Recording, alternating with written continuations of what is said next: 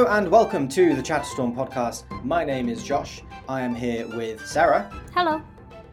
And there has been a ton that's happened this week. There has been several releases of new storylines, new lore, new cards, mechanics, news for Streets of New Capenna. It seems like the Streets of New Capenna news is really picking up, which is convenient because Standard is really starting to stagnate. Just as a side note, writing through the Cindervine newsletter this week, which if you want to check out, there's a link in the description, was quite difficult because nothing has changed in the last week in Standard. It's really starting to stagnate. But this is why Magic is designed the way that it is. Just as Standard starts to sort of get boring, we have all this new Streets of New Capenna news to keep everybody engaged, to keep us interested.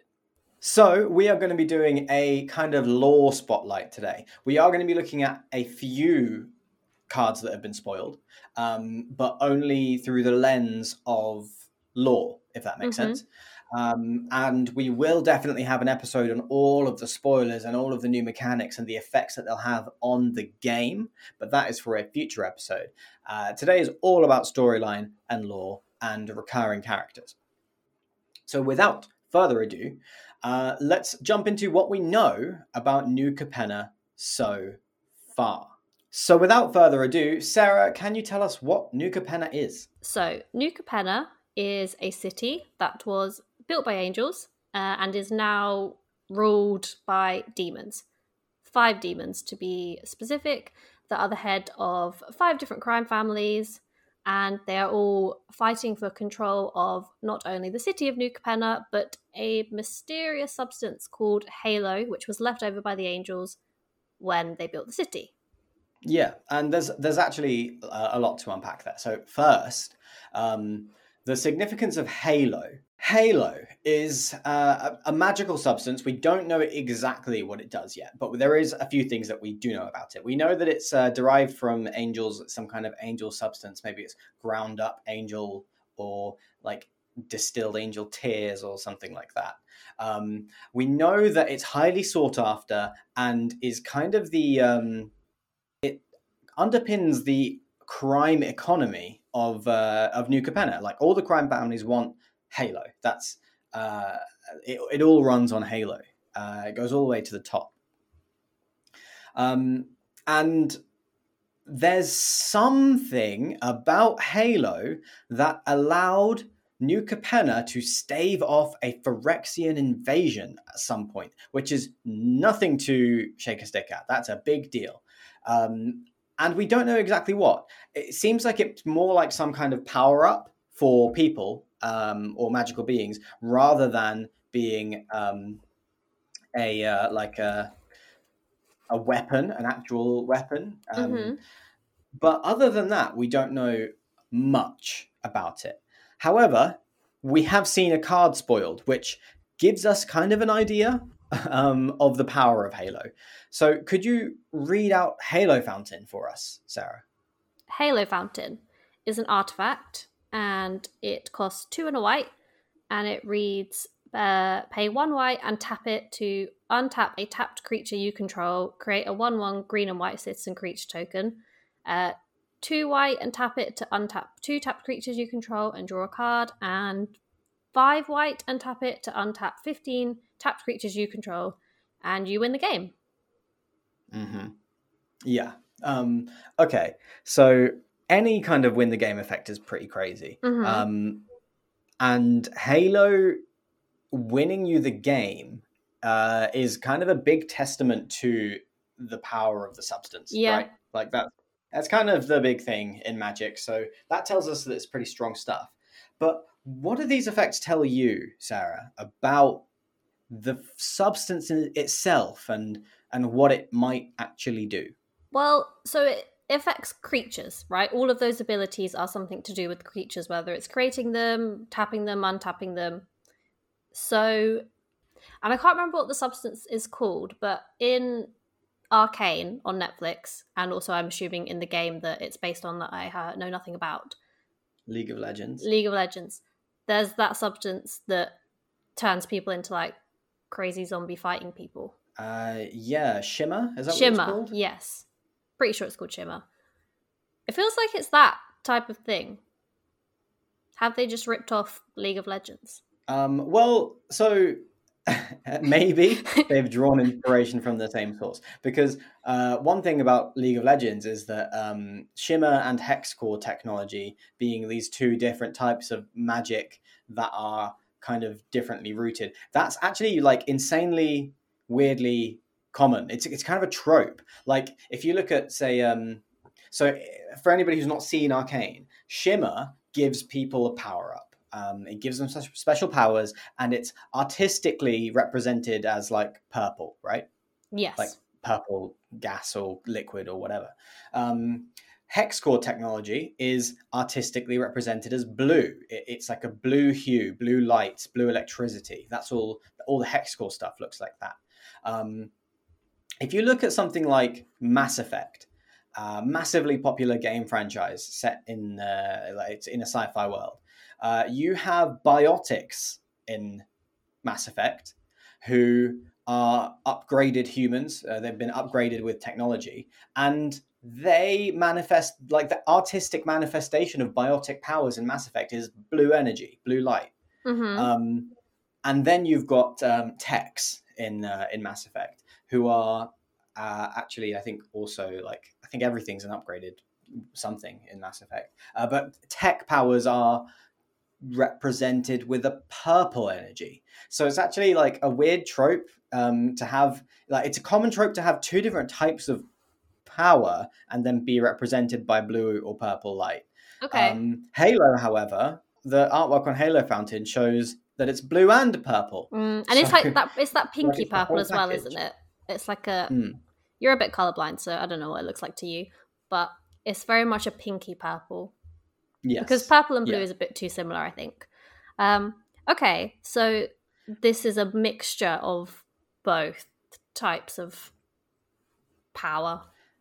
Well, I don't know. I don't think that's what they were going for, to be honest. Yeah, but I how just can think it? that How could it not be though? If it appears like that in so many different things, well, I don't know. I think that maybe I'm it's a not sure rule. why exactly, but blue and purple must just connote mystery and power, I guess. or like not. Yeah, it like they always seem to represent power that is not fully understood in stories and games and visual Okay. like visual productions. So maybe there's just something about those colors that works that I don't quite understand because I am colorblind. Well, it looks pretty. I'm not the person So to there's ask. that. Mm. It is pretty artwork.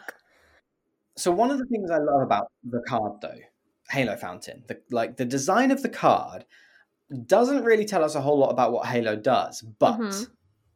I think it reminds me of so okay, bear with me on this train of thought because it's pretty loose. The card doesn't tell us what Halo is really capable of, except it does. Because it's not about the power of the substance itself. It's about the power of the value that the people of New Capenna put in it. It's about it's like money. Mm-hmm. So for a small amount of Halo, i.e., the first ability on Halo Fountain, you pay the cost, a small amount, and you can create a 1/1 citizen. So for a small amount of Halo, you can buy a guy. Yeah. Like you can buy an accomplice. For a little bit more, you can buy knowledge because the second mode on Halo Fountain draws you a card. So in exchange for Halo, you can get knowledge. And with a lot of Halo, with the final ability, you can win the game. Okay. And so it kind of like the card design makes me think that what they were thinking was they didn't want to show actually the power of the substance itself. They wanted to show the power of people believing it's so valuable on New Capenna. Mm-hmm. Like if this said Money Fountain instead of Halo Fountain, then these abilities would still make sense. Yeah, Like that's very for a true. little money you can buy a guy, for a little more you can buy information, and with a lot of money you just can't really lose. Yeah. Yeah. Yeah. Yes, and I think that if that's what Wizards were going for, I think that's really clever. Mm-hmm.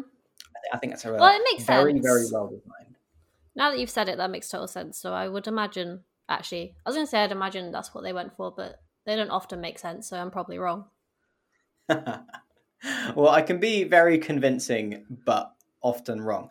Moving on, though, I want to talk about some of the recurring characters that we've seen in New Capenna so far. So first, Elspeth. Yes. We last saw Elspeth on Theros, in the Theros Beyond Death set, where she defeated Xenagos and then defeated Heliod. And we have been wondering since then what actually was going to happen to her, like where we were going to see her next. And so then we got this card. Elspeth Resplendent is the card that's been spoiled. There's a lot to read, so bear with me on this one. It's 3 white for a legendary Elspeth Planeswalker. She comes in on 5 loyalty counters. For a +1, you can choose up to 1 target creature, put a +1/+1 counter, and a counter from among Flying, First Strike, Lifelink, or Vigilance on it. For a -3, you can look at the top 7 cards of your library. You may put a permanent card with mana value 3 or less from among them onto the battlefield with a shield counter on it. Put the rest on the bottom of your library in a random order. And for a -7, you can create 5 3/3 white angel creature tokens with flying. So we're not going to talk about necessarily how good the card is. It is very good. But what do you think of this new design for Elspeth? Well, I have a question first. Mm-hmm. Is she drinking Halo? Because she's got a glass and it's like, it's blue, so... Yes, I do think they drink Halo. But she's drinking Halo. Yeah, I think everybody does it. I think. So it's not like a bad thing then? What, Halo? Yeah. I don't think so, no. It's, well, it's as... Maybe. I guess that depends on your perspective. As in, like, not to keep bringing up Arcane, but you didn't really want to have Shimmer. Especially in the TV series. There's only been 1 season of it. It very much made you strong, but then also made you not you, basically. Well, I don't think there's anything wrong with drinking Halo. Like, we don't know what it does yet, but there doesn't seem to be anything wrong with it. And there's a reason everybody wants it. It clearly can be used to control the masses, but I don't actually think there's anything wrong with it. I don't know. Okay, to so it's be not, fair, it's not even if like it Shimmer, were then. like a drug of some kind, a narcotic of some kind, Elspeth is one of the strongest people on the plane, probably. So she can probably handle a glass. True. Although it's definitely not any type of narcotic. Yeah. Obviously. It's much closer Wizards have to made mango that juice. very clear, guys. It's actually all it is. Tastes like sherbet. And it has a detoxing Mango effect. juice have you had that's blue? Sorry, that just caught me because it's basically a card that's entirely white and then there's just this bright blue glass in her hand. So that's it's the interesting. First so the thing first thing that I saw was Elspeth in a, like, I don't know what the word is, but in very like Art Deco 20s attire. Like, she's got feathers and the like diadem on her head and the curls. Mm-hmm. Yeah, but that's to be expected, right? Well, that's not it. That's not the only kind of aesthetic that they've incorporated into the set. And we'll look at some of the other artwork and how they've designed some of these characters in a little bit. But they've chosen to make Elspeth a very kind of glamorous. I don't know what the word is for those like women from the 20s who dress like that. I'm sure there's a word. Do you mean flapper girl? So I would say that's right-ish. I feel like she looks a bit more regal than that. Well, I could agree with that, but Elspeth's clearly been inspired by the concept of a flapper girl. And yeah, I think that's interesting. So do we know why she's on New Capenna? Yes. She thinks she might be from there. And she's trying to find out. Yes. Okay. All right. So this makes sense. If Elspeth is looking for information on New Capenna, she very well may be operating in a she may be operating from a position of subterfuge. She may not actually want people to know who she is and why she's there. She could be undercover, dressed as a kind of flapper girl, and she could be looking for information, which would make sense. That would explain why she's taking Halo, because she needs to fit in. But we have seen a character go, or a planeswalker go undercover before, right? And they had a different name when Liliana was Professor Onyx. Well, yes, but Liliana was being hunted. Elspeth is just going undercover to get information. Liliana was in hiding. So I think that's the difference. Plus, one of the cards that's been spoiled, it's called an offer you can't refuse. And the flavor text of an offer you can't refuse reads, Elspeth wanted answers, Xander needed a spy. Their paths were destined to cross. How hard was it for you to not do an accent when you said offer you can't refuse? Do you know what? I didn't even think about it, and I regret it. I wish I had done an accent. If only there was some way in this podcast format where we could do something again and then cut out the original, but I can't think of anything. No, me neither. So moving on. Yeah, I think Elspeth is she's not necessarily there as a spy, but I think she's operating in a kind of an undercover fashion. Okay. And that's maybe why she seems to be adopting the lifestyle so fervently. Mm-hmm. That makes sense. I like it though. So I like her vibe. I know we won't talk about the card, but it's a good card. Oh yeah, the card is busted, but we'll talk about that next week. Another returning planeswalker that we've got, generally a good guy, is Vivien on the Hunt. Sarah, could you read Vivien out for us? So Vivien on the Hunt costs 4 green for legendary planeswalker Vivien. +2 is you may sacrifice a creature. If you do, search your library for a creature card with mana value equal to 1 plus a sacrificed creature's mana value, put it onto the battlefield, then shuffle. +1, mill 5 cards, then put any number of creature cards milled this way into your hand. And -1, create a 4/4 green rhino warrior creature token, and it comes in on 4 loyalty. Yes. Mm-hmm. So again, not talking about the card. The card is pretty damn good, but just looking at Vivien here, and where she fits into this whole story. I don't think we know exactly why she is on. I don't think we know. However, we do know from the stories that we've seen so far that she has actually ended up in an uneasy alliance with Tezzeret and Urabrask, which makes her sound kind of like a bad guy. But yeah, she's taking a kind of the enemy of my enemy is my friend. She knows that Elesh Norn and the Phyrexians are her enemy, and she knows that Urabrask, while a Phyrexian praetor, opposes Elesh Norn's desires.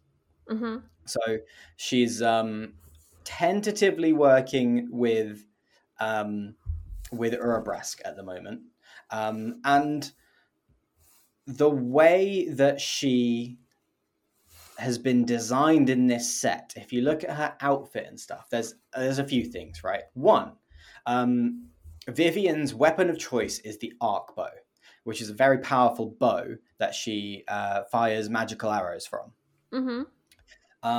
On New Capenna, weapons are all discreet, and a lot of them are so we were wondering how wizards would handle guns and stuff, right? Yes. Because guns are pretty iconic of this era.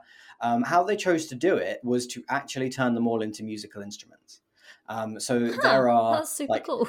Yeah, so there are it kind of plays on this trope of 20s gangster films where they'd hide a Tommy gun in a violin case or something, right? Instead, in the violin case is a violin that is a gun-like weapon in this universe. So yeah, they'll have a trumpet or something that fires projectiles. That is the first thing that came to my head when you said weapons of musical instruments was like some guy Mm-hmm. with the trumpet just like shooting out arrows or something. Yeah. That's what we're going to see in this set. So you'll see like guns that are shaped like a violin or something like that, and they're actually like, it's a clever way to do it. It is. I have to admit that I do think that the design for this set's incredible. What gun instrument would you want? Let me think. I do think the violin's pretty badass, like carrying around a violin case. Yeah, but then every time you shoot someone, you'd have a double chin. That is true. Okay, so Well, there's nothing wrong with having a double chin, but I feel like it would take away the intimidation in the moment if you were just like, let me just get this. Yep, I'm ready. I know exactly what I would do. Okay, so it's not a musical instrument, but one of the one of the one of the wizard designs for the set, one of the quirks of this set is that magic users have to like magic users who are native to New Capenna have a kind of what's the word? Is it a somatic element to casting spells? They have to make a hand shape when they cast spells. Okay. Yeah. And I am not kidding. Some of them fire projectiles from their hands with finger guns. Oh, okay. I thought you were going to say air guitar. No. How was that even? That's an instrument. I literally said not an instrument. Yeah, but it's not technically an instrument, is it? Like, but that would make more sense. So literally just finger guns. No, it does not okay. make. How does it make more sense than finger guns? No, in the context where guns are musical instruments and it's a gesture with their fingers, air guitar makes more sense. Sarah, I don't think that you're expressing the right amount of hype at this revelation that you can make finger guns on New Capenna to fire bullets. Oh no, that is amazing. That just wasn't the question. The question was, what musical instrument would you have as a gun? And you said, I'd have finger gun. Anyway, so Vivian's outfit. So she's carrying the arc bow, but it's in like a briefcase, right? If you look at the artwork, it's in a what looks to be styled like a briefcase. Why is that? Well, it's because Vivian's fit for New Capenna is designed to look like a private investigator. Where are you seeing a briefcase? In her left hand. We must be looking at different artwork. You must be looking at the alternate artwork. In the artwork I'm looking at, I don't know what it's called, but you know the classic bag that they carry their bows in that's off their shoulder? A quiver. Yes, I've never heard that word before. I'm sorry, Mr. Pretentious. A quiver, obviously. It's called a quiver of arrows. We've been to archery. And we know how bad I did. And there was no... You've literally There was no fired quiver. Arrows. You just picked them. You picked the arrows up from the floor. There was no quiver. Jeez. Shut up. You're looking at the alternate artwork. Yeah, okay. Because I was like, does he know what a briefcase is? Okay. Well, I'll take your word for it because it will probably take me too long to Google and find the other one. But okay, it's in a briefcase. Okay. That makes sense. And the outfit is very private investigator. And yes, her outfit is supposed to make her look like a PI, or supposed to be inspired by the kind of detective aesthetic of the 20s. Mm-hmm. Because her first job on New Capenna is to find Elspeth, and Elspeth happens to be undercover. So she's not so easy to find. Cool. Mm-hmm. I really want to be a private investigator. Yeah, it's kind of it's bittersweet for me because private investigators, very cool. Vivian, really lame. Yeah. So, Vivian is, I think. But maybe she'll be cooler now as a private investigator. Or she just drags the whole profession down. Maybe. So, next returning character that we should talk about is Urabrask, Heretic Praetor. So I'll read it out. Urabrask Heretic Praetor is 3 red for a legendary creature for Phyrexian Praetor. He's a 4/4. I don't know if it's a he, actually. They are a 4/4. They have haste, and at the beginning of your upkeep, exile the top card of your library. You may play it this turn. at the beginning of each opponent's upkeep. The next time they would draw a card this turn, instead they exile the card from the top of their library, and they may play it this turn. So we won't go into the details of why, but this is a fairly underwhelming card. But how is it relevant to Urabrask, and who actually even is Urabrask? So Urabrask is one of the Phyrexian Praetors, who are the leaders on Phyrexia, and that's kind of the major threat to the multiverse at the moment. But Urabrask is called the Heretic Praetor because they have always opposed the kind of pseudo-leader of the Praetors, Elesh Norn's wishes, which are to make the entire multiverse Phyrexian and completed. But Urabrask doesn't want this. Urabrask and his brood I keep using male pronouns, I'm just going to continue. Urabrask and his brood just want to be left alone, and they do think that being Phyrexian and being completed is best, but they think that everybody should have a choice, and it shouldn't just be forced on everyone. And that's the key difference between them. So Urabrask has plans that we are so far unaware of to challenge Elesh Norn's authority at some point, and I guess possibly take over as leader of Phyrexia and lead them in a new direction away from trying to take over the multiverse. Mm-hmm. And the card is underwhelming, possibly because Urabrask was horribly injured as a result of coming to New Capenna. So he came to New Capenna through the Planar Bridge, which Tezzeret is able to open at the moment. Mm-hmm. But the Planar Bridge is not... It's insanely powerful. And it's not an easy tool to handle. So in coming to New Capenna, Urabrask was quite badly injured and is definitely operating at vastly reduced strength. And that could be why this card is so shit. That makes sense. I was trying to look at the artwork, but I'm just looking on my phone. It's incredibly fuzzy. I was looking if they're kind of kneeling down almost as if they can't actually stand up, but I don't know if it's just because my artwork's really awful. Well, because you said they're injured, it looks like they're having to prop themselves up, like they are so weak, but super fuzzy when I zoom in, so I can't even tell you which part is their head. Yeah, the Praetors are a little bit confusing like that. I'm pretty sure Urabrask has a beak, if that helps at all. But it's hard to tell. Oh, yeah, I see now. Yeah, does so you're looking at the ultimate art again. I don't know, actually. I have no idea. He is mostly machine, so he could have anything. But yes, it does look like he's kind of propped himself up to support himself. Mm-hmm. In the alternate artwork. I think, is it called the... No, it's not called the Golden Age frame. It's just... Yeah, I don't know why the spoiler website I'm on is just showing the alternate artwork, but it's probably going to cause problems if we're talking about the way cards look. Yes. But yeah, so Urabrask he's been in better shape. Yeah. And I think maybe that's being reflected in the card design, which is pretty interesting.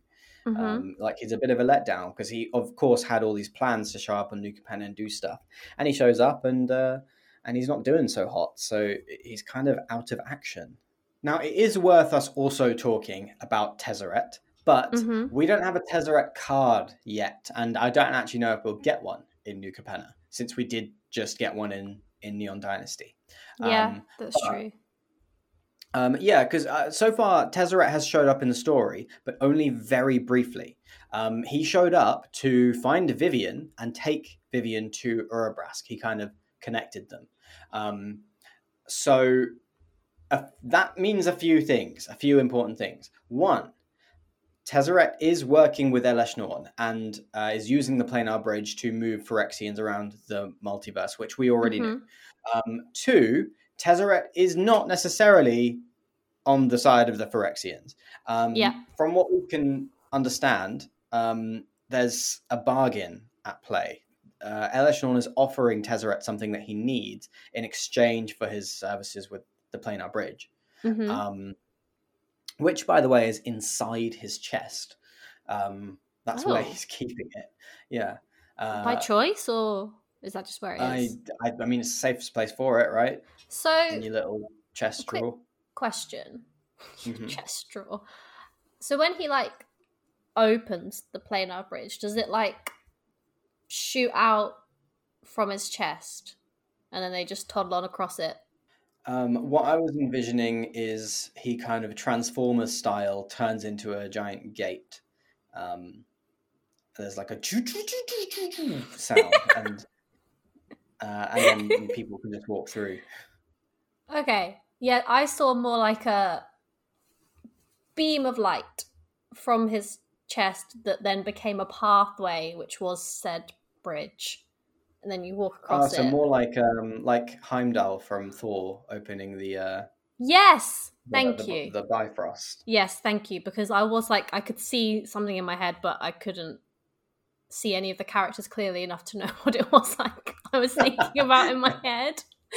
But that is it, yeah. That's cooler. That's more cinematic than him turning into a portal. Anyway, let's talk about Ob Nixilis. Ob, or I think as he prefers to be called, Nixilis, has showed up on New Capenna, and we don't exactly know what he's doing there, but he's trying to seize power. He's being fucking dope. Have you seen? He is being dope. Alternate art of his card. He looks so fucking cool. Sorry, I don't know how you're allowed to swear in a podcast episode before it becomes explicit, but look at him, just like. Okay, all right, yeah, keep your pants on, yeah. I mean, I don't fancy. Is he a demon? What is? Well, he's a Nixilis, I guess. Well, right? Yes, but he is a demon. Do you want to read out the card for us? Yes. Okay. So, Ob Nixilis, the adversary, costs 1 black, red. Comes in on 3 loyalty counters. It is a legendary planeswalker Nixilis, and it has Casualty, which is that one of the new mechanics? Yes. Yeah. So it has Casualty X, and the copy isn't legendary and has starting loyalty X, which means as you cast this spell, you may sacrifice a creature with power X. When you do copy this spell, the copy becomes a token. So that's just a little bit at the top.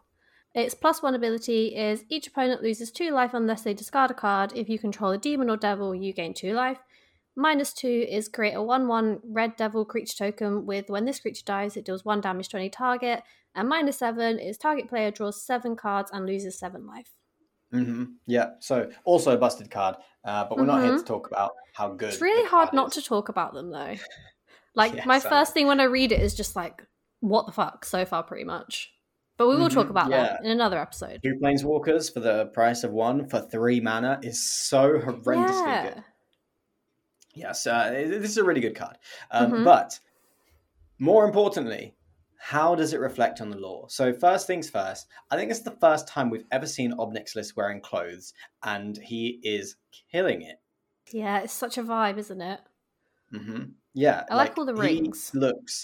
He looks like the drip is immaculate. I think it's a pocket watch as well. Yeah. You can see the chain. Yeah, he's looking super fly. And it's pretty cool. He's a really cool character in this set. He looks like the character design is fantastic. The card has Casualty X, which is a new mechanic that we'll go into more detail about next week. But Casualty is a mechanic that is unique to the Maestros family. Only Maestros cards have Casualty. Ob Nixilis having Casualty is no diversion from that piece of design philosophy. Ob Nixilis wants to seize power on New Capenna. He thinks that the best way to do that is to undermine or to tap into the existing networks of power that already exist there. One of which, and actually the most prominent of which, is the Maestro's family. So Ob Nixilis pushes Xander, who is the head of the Maestro's family, off of a building. And Sorry. I think it's kind of a flex, to be honest. I think it's kind of like, hey Xander, nice wings you got there. What do you mean? Oh, but I don't have wings. No, you don't, loser. And then he pushes him off the building. I love that, except from the fact where he says loser. Just can't imagine him saying loser. Yeah, you're right. That's kind of just kicking a man while he's down. He literally. Yeah. So Ob is, I think his name, I think it's actually Nixilis. I think Ob is like, I don't know. So Nixilis. Doctor. Nixilis. Is Ob like Doctor? Yeah, Ob is like a title. Lord Nixilis. Lord Nixilis sounds cool. Yeah. Yeah, Ob sounds okay, lame. Let's call him Nixilis. Nixilis, from what we can tell, has taken over the Maestros on New Capenna. So do we not even get to see Xander? Like, there's a Xander card. No, I know there's a Xander card, but like, is he just dead already?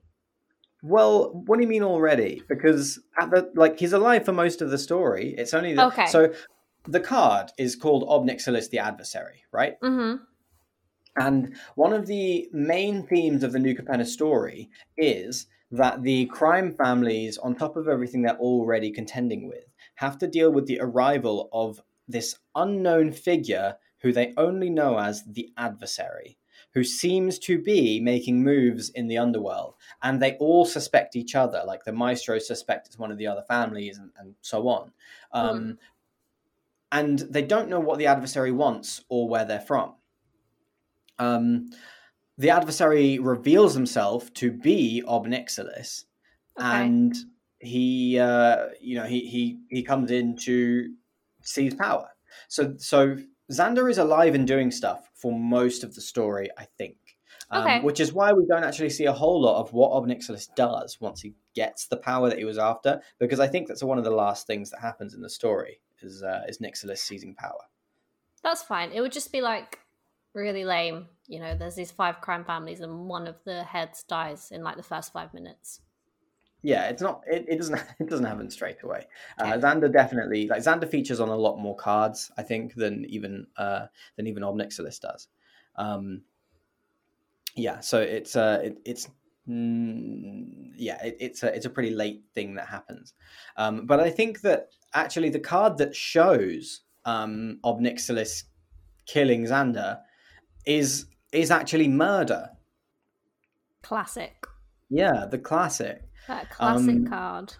Yeah, so if you look for the artwork for Murder in the Streets of New Capenna printing, you will see what looks like Ob Nixilis pushing Xander off a building. Just straight up, nice and simple. Ah, yes, I see. Wait, does he have wings? Xander doesn't have wings. No, Ob Nixilis does. Yeah. Oh, yeah, he has wings. Big old wings. They're massive. Oh, yeah. I mean, he's a big guy. He's got I'm sure he doesn't have hollow bones or anything. He's got to have big wings. Okay, yes, I see. So Xander. Yeah. Yeah, that was a pretty bad way to go. But I don't think he was a good guy, so I don't think we're that sorry. Oh, so the flavor text of Murder, have you read it? So I'll read it out.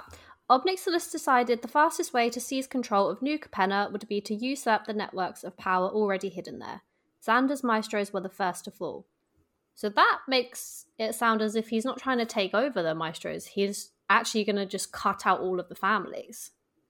Yes, but I'm pretty sure he's only going to get around to doing the Maestros. Okay. But either way, he's not like coming head of the Maestros. He's cutting them out, so there are only going to be 4 families. That's what I read from that anyway. I don't think so. I guess we'll see. But I think the fact that he has casualty tells me that he's tapped into the power of the Maestros. All the artwork shows him kind of looking like a Don, like having revealed himself, murdered Xander and taken over the Maestros. That said, if he had taken over the Maestros, maybe he'd be blue instead of just red-black. not sure.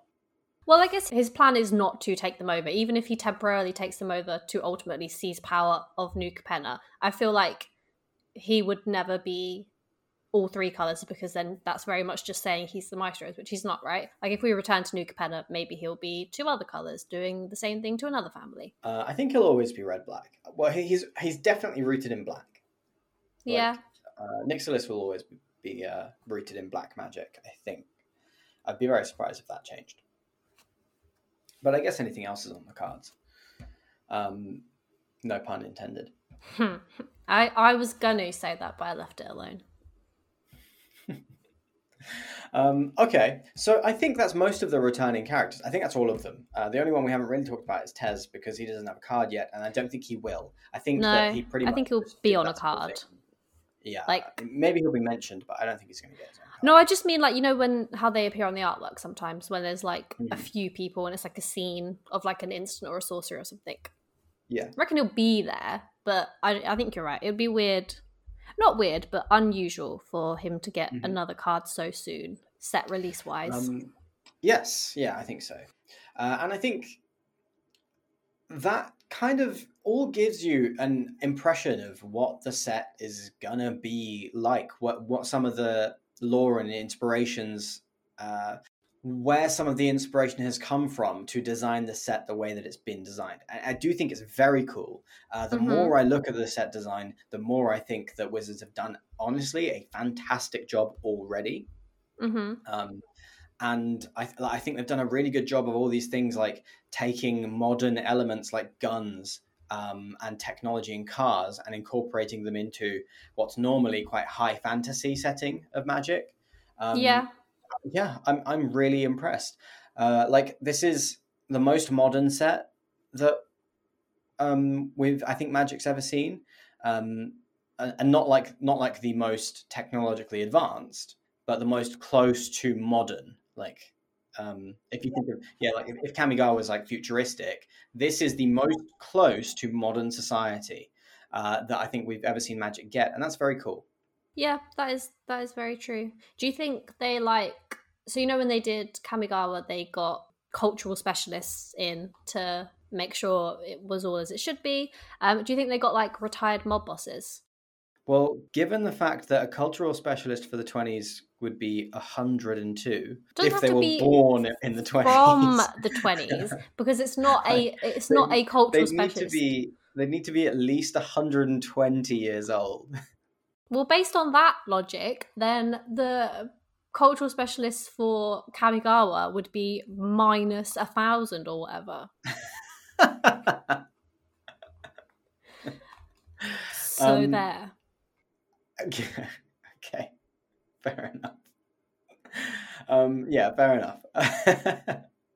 Yes, Wizards do have cultural what's the word, like consultants come in for set design, and they do a lot of work on it. Like, we've talked about on the podcast before, but the design of a set happens about 3 years before the set is even nearly ready to be released. So they've been working on New Capenna for years. You can guarantee that, and they've had all that time to do all this research and just make sure that they have these creative details in place, and it's very impressive. It honestly is. It's very impressive, because they had to, like, they have a lot less creative freedom when you're dabbling with something that's so well documented and so modern, like so close to real life. You have a lot less creative room. Like, when you're dealing with just a high fantasy world or an extremely sci-fi world, you can kind of always find an answer for everything. But you can't have Art Deco without drugs and drink, and so Wizards have found a way around that. You can't have this 20s vibe without guns and mobsters, which are not things that Wizards can really put on cards, but they found a way around it very creatively, I think. So I'm really looking forward to how the rest of the set opens up. We should wrap it up there. So I don't know about you, Sarah, but I am really excited to see what Wizards come out with for the rest I'm of the so set. excited. And next week we are going to have a big, long discussion about the new mechanics and the new cards, so that and how they will affect the various formats that we play. So we're really looking forward to that, and we will catch you guys next week. Make sure you follow us on Twitter at ChatStormPod and subscribe to our newsletter through the Cindervine. Links for both will be in the description. Bye, guys.